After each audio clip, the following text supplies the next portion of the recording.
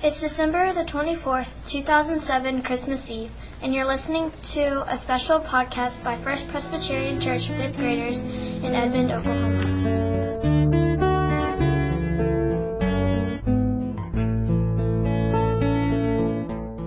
Hello everyone, this is Jacob, and I'm here with our class, along with other members of our 5th grade Sunday school class, talking about Christmas Eve and the reason for the season, Jesus Christ.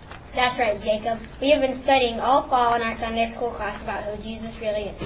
That's a very important question. There are lots of people out in the world who have heard about Jesus, but may not realize how important it is to know Jesus personally. We can know a lot of facts about Jesus and his life, but the most important thing is having a personal relationship with him. What do you mean, have a personal relationship with him, Riley?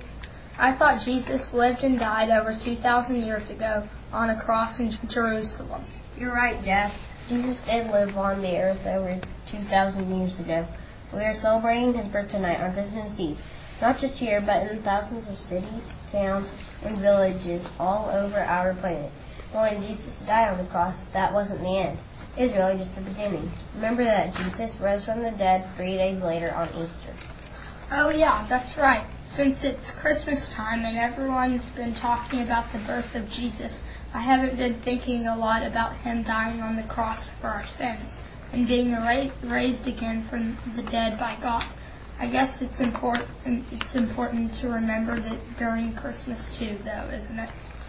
It sure is, Jack.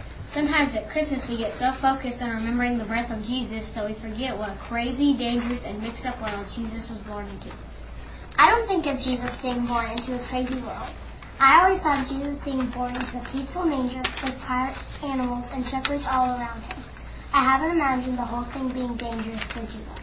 The world was a dangerous place then, and it still is today. But just like God was with Jesus from the moment he was born to this earth, he's with us every day too. That's why it is possible for us to have a relationship with Jesus today, even though it's been over 2,000 years since he was raised up from the dead.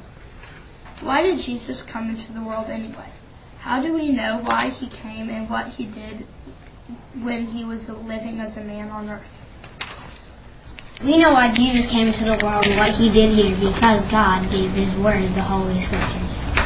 That's right, Riley. All we need to do is learn about the reasons for Jesus, the birth, is to open up the Bible.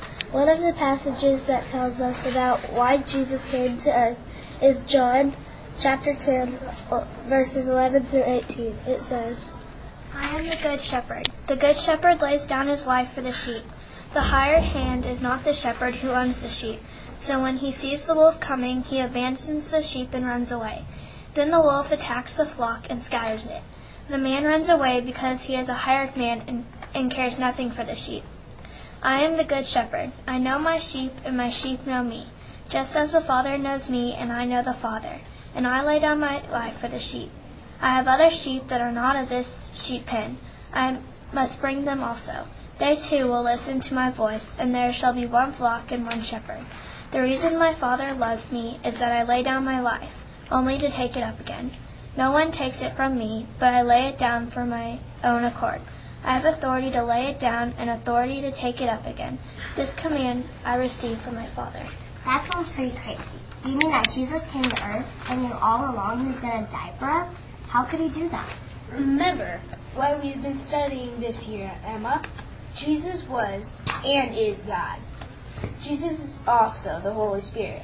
God is three persons, Father, Son, and Holy Spirit. Jesus could live the life he lived because he was and is God. He took the form of a man and was completely human, but he was also completely God.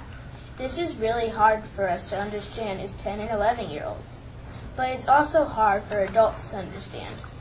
It seems kind of ironic that Jesus would be born in a manger around sheep, and shepherds would be some of the first people to see him after he was born.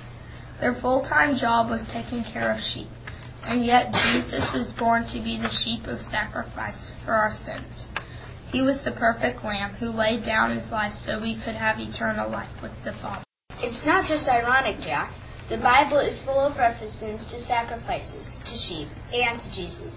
The Jews who lived at the time understood sacrifices more, much more than we do today, because they had to make blood sacrifices at the temple regularly. That was the only way a person could be forgiven their sins. A perfect animal, like a lamb, had to be killed on altar. That was the sacrifice. Without the sacrifice, forgiveness could not be given. All of this seems a little strange to talk about at Christmas time. I thought we were just going to hear about Jesus being born in a manger.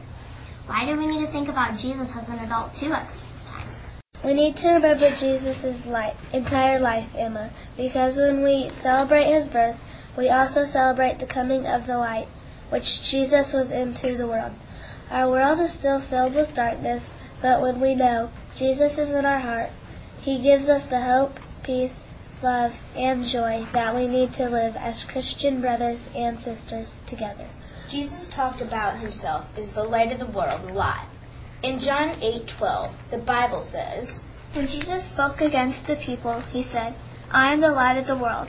Whoever follows me will never walk in darkness, but will have the light of life. When we see the light of Christmas candles tonight, we should think about the light of Jesus coming into this world and how important it is that his light is still shining out into the darkness.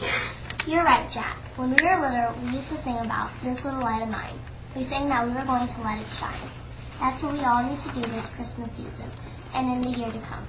We need to invite Jesus into our hearts and ask him to shine through our lives as we live and interact with others. Thank you, God, for sending your Son, Jesus, into the world to be a light for all people. Thank you for sending your Holy Spirit to guide and direct us as we struggle to live good lives. Thank you for this church, for our families, and for this special time which we have to celebrate the birth of your Son. Help us to shine like stars in the universe, sharing the good news of the birth of your Son with everyone we know and meet. Amen.